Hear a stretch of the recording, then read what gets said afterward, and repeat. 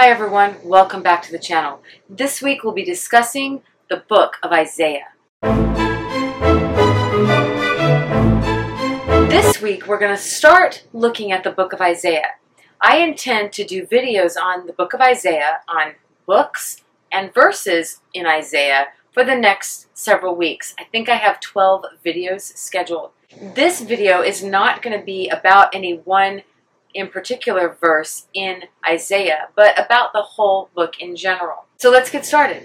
Isaiah is an Old Testament prophet. You can find him, of course, in the Old Testament of your Bible. He prophesied for 50 years. And there are so many interesting facts about the book of Isaiah. The first one is that the entire book of Isaiah was found at the Dead Sea Scrolls in 1947 as an entire scroll. There were lots of other scrolls found, but the only one that was in its entirety was the book of Isaiah. That's really significant. Jesus himself quoted Isaiah when he was in the synagogue for the very first time to preach. He actually quoted Isaiah chapter 61. There are more messianic prophecies in the book of Isaiah than in any other Old Testament prophet. The reason I decided to do this video series on the book of Isaiah was because last month, in the United States alone, and I'm recording this in May of 2021, so in the last 30 days, in the US alone, over 1 million people Googled the prophet Isaiah and verses from Isaiah. That is outstanding. I think that these three statistics are related. The fact that there are more messianic prophecies in Isaiah than any other Old Testament prophet, that the entire scroll of Isaiah was found among the Dead Sea Scrolls, and that last month alone, over 1 million Americans searched for Isaiah or verses or prophecies from the book of Isaiah. The reason I think they're significant is because all of them say the same thing. The book of Isaiah tells you about the Messiah more than any other book. It tells you who he is. It tells you what he has. It tells you his mission. And people, whether they are pre-Christians looking for their Messiah or Christians looking to understand their Messiah better, it doesn't matter because they, at least Americans, are searching for their Messiah, and that's proved by, of all things, a Google search. God knew this about people. He knew, of course, that people need their Savior, their Messiah. I believe that's one of the reasons that the entire scroll of Isaiah was found and preserved in the Dead Sea Scrolls. The other scrolls are wonderful. They're the Word of God. They're extremely important. But I believe that the reason that the entire scroll of the book of Isaiah was found among the Dead Sea Scrolls in 1947 is because it would lead people to their Messiah, particularly the Jews. Because in 1948, Israel actually became a state again. These people hadn't had their own country in millennia. And in 1948, they received that back by, of all people, the UN. Here's something very interesting that I bet you didn't know about the book of Isaiah. The book of Isaiah is quoted largely by politicians, and particularly by politicians in the United States. While we're on the subject of the UN, however, across the street from the UN building in New York City, there's a wall. And on that wall, there are two scriptures from the book of Isaiah written out. They are Isaiah chapter 2, verse 4, and Isaiah chapter 49, verse 6. The words from Isaiah 2, verse 4 are these: "Nation shall not lift sword against nation, neither shall they learn war anymore." And the words from Isaiah chapter 49, verse 6 are these: "I will also give you as a light to the Gentiles, that you should be my salvation to the ends of the earth." What's really interesting, first of all, is that our founding fathers put those words in a very public and very conspicuous place. What's more interesting, though, is that they didn't put who the author was where they inscribed the words.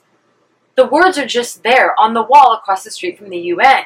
And no one knows, except for if you're a biblical scholar or you read your Bible, that those are the words of the prophet Isaiah.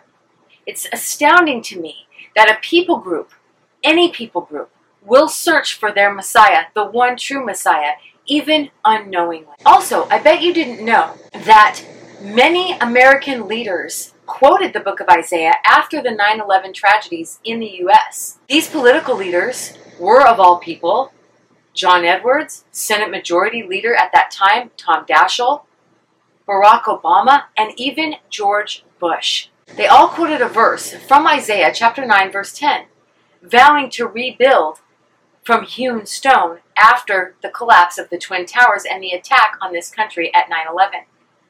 Why am I telling you all this? Why do you need to know all this for the book of Isaiah? That's a really great question. I'm glad you asked. Like I said, the book of Isaiah carries with it more messianic prophecies than any other Old Testament prophet. By the way, a messianic prophecy is just a prophecy about the Messiah. But what's very interesting is that once you become saved, once you acknowledge that you were a child of darkness, that you were in the devil's camp, when you were born, no matter what you did or didn't do, until you accepted what Jesus Christ did on the cross, you were in the devil's camp.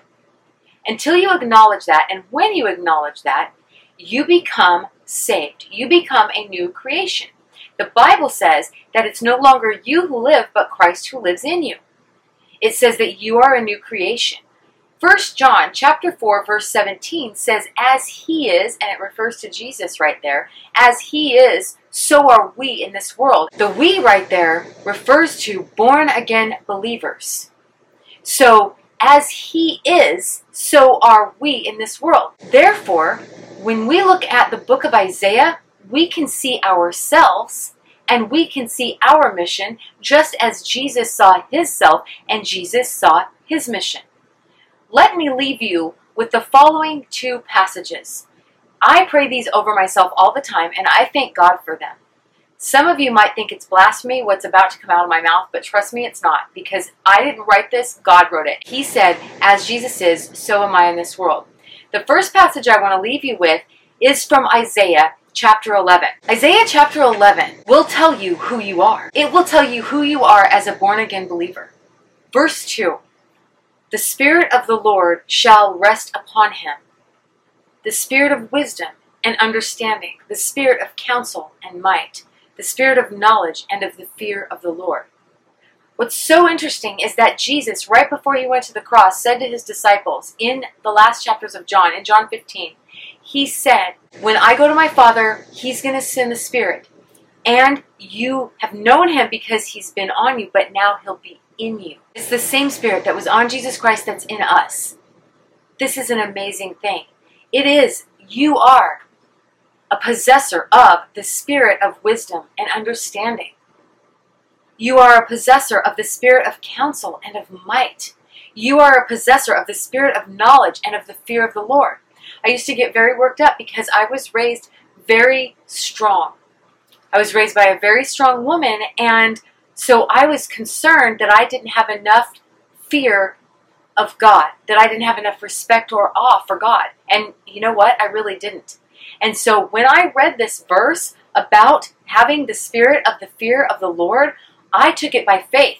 Every time I wanted to become disrespectful of God, I would say to myself, no, you have been given the spirit of the fear of the Lord. And that changed my attitude and my treatment of God. The next passage I want to leave you with comes from Isaiah 61. This is what Jesus quoted when he was in the synagogue the first time he was going to preach. And this will give you your mission. You have the Spirit of Christ inside you if you are born again. You have a mission, and that is outlined very clearly in Isaiah 61. Isaiah 61, Spirit of the Lord God is upon me. We just read that in Isaiah 11. Because the Lord has anointed me. That is why the Spirit of God is on you. That is why the Spirit of God is in you. Because the Lord has anointed you. You're not anointed with the Spirit. The Spirit is on you because you're anointed. To preach good tidings to the poor. He has sent me. He has sent you to heal the brokenhearted. To proclaim liberty to the captives. You're supposed to be telling people that they're free, that they're not bound to fear, that they're not bound to religion, that they're not bound to anything anymore.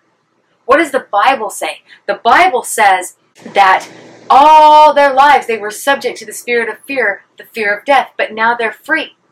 And we, as Christians have a ministry of reconciliation. In other words, we're supposed to tell people that there's a way through Jesus Christ that people can be free. They can be free of their addictions. They can be free of their bondages. They can actually be free from prison when they start walking in who God has called and created them to be. The next verse goes on to say, and the opening of the prison to those who are bound. See, I told you. To proclaim the acceptable year of our Lord. That means that no matter what year it is, it's the year of our Lord. No matter what year it is, it's the year that you need to get saved, because we don't know when Jesus Christ is coming back. To proclaim the day of vengeance of our God. Meaning that we are supposed to be telling people, when we give them this ministry of reconciliation, we're supposed to tell them, hey, there's a day coming when the wrath of God will come on the sons of disobedience, those people who have decided to reject Jesus. Remember that the Bible says that the wages of sin is death. It doesn't say only if you want it to be paid, then it has to be paid. The wages of sin is death. And if we're all born into sin, and we all were, somebody has to pay the wage for all those sins. So either you're going to pay it yourself, or you're going to accept the payment that's been made for you by Jesus. If you don't accept the payment that's been made for you by Jesus, then you are responsible to pay God yourself. Well, the wages of that sin is death, and the day of wrath is coming on the sons of disobedience. It's coming. So when we preach the ministry of reconciliation, I know that this isn't a popular Bible teaching anymore. We're kind of out of the hellfire and brimstone era of the church, but it's very true.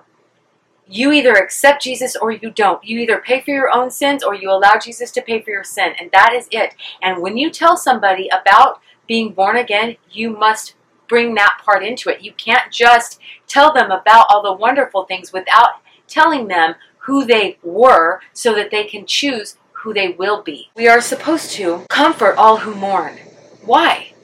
Because there is joy. Jesus said, let your joy be full. He says, you believe in God, believe also in me. You believe that there's God and that He hears you and that He loves you, believe also in me, Jesus says. That's how you can comfort all who mourn. To console those who mourn in Zion. Those are Jews who are sad because they think their Messiah hasn't come. You, as a believer in Christ, need to tell them that the Messiah has come. And this will bring them consolation.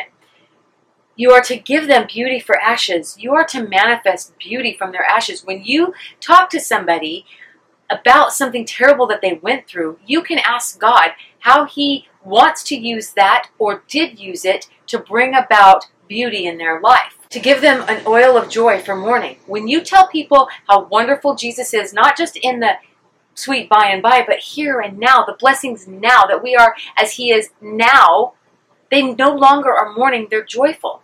They're joyful because they don't have to live in bondage anymore. The garment of praise for the spirit of heaviness. There is a spirit of heaviness. It's like the spirit of depression, but different. It's not really a debilitating spirit like depression is, but the spirit of heaviness is just this weightiness, this lethargy, this constant tiredness and constant just not niceness. That's the spirit of heaviness. And the only thing that will get rid of the spirit of heaviness is a garment of praise. You're supposed to deliver to people a garment of praise. You're supposed to bring them something to praise God about. You know, I am a pastor on call at Bethel Church, and one of the things that happens is that when people call in and I talk to them, they will be so sad and they will just need prayer and need an answer and need it right now. But we always say to them, what is something that you can be thankful for that I can rejoice with you about? And they always find something to be thankful for, even if it's only their life, even if it's their life. Because thanksgiving, the garment of praise, takes care of the spirit of heaviness. Finally, that they may be called trees of righteousness. We're doing all this so that those people that you minister to can be called trees of righteousness. In other words, they can get saved. The planting of the Lord, meaning that it was His idea, He's the one who sent you, you just listened, that He might be glorified, so that they get saved and He's glorified. Beloved, the reason the book of Isaiah was found in the Dead Sea Scrolls, the reason over 1 million people looked for it on Google last month, the reason that there are more messianic prophecies in the book of Isaiah than any other Old Testament prophet is because in the book of Isaiah, We have the identity of the Messiah, and we have the mission of the Messiah. And in that identity and in that mission, we find ourselves. Because as He is, so are we in this world. I challenge you to watch every one of these videos that I'm about to produce on the book of Isaiah, and let them be a blessing to you. Let them change your life. Please apply them to your life. Remember, the most important thing in the world is that Jesus loves you, and I love you.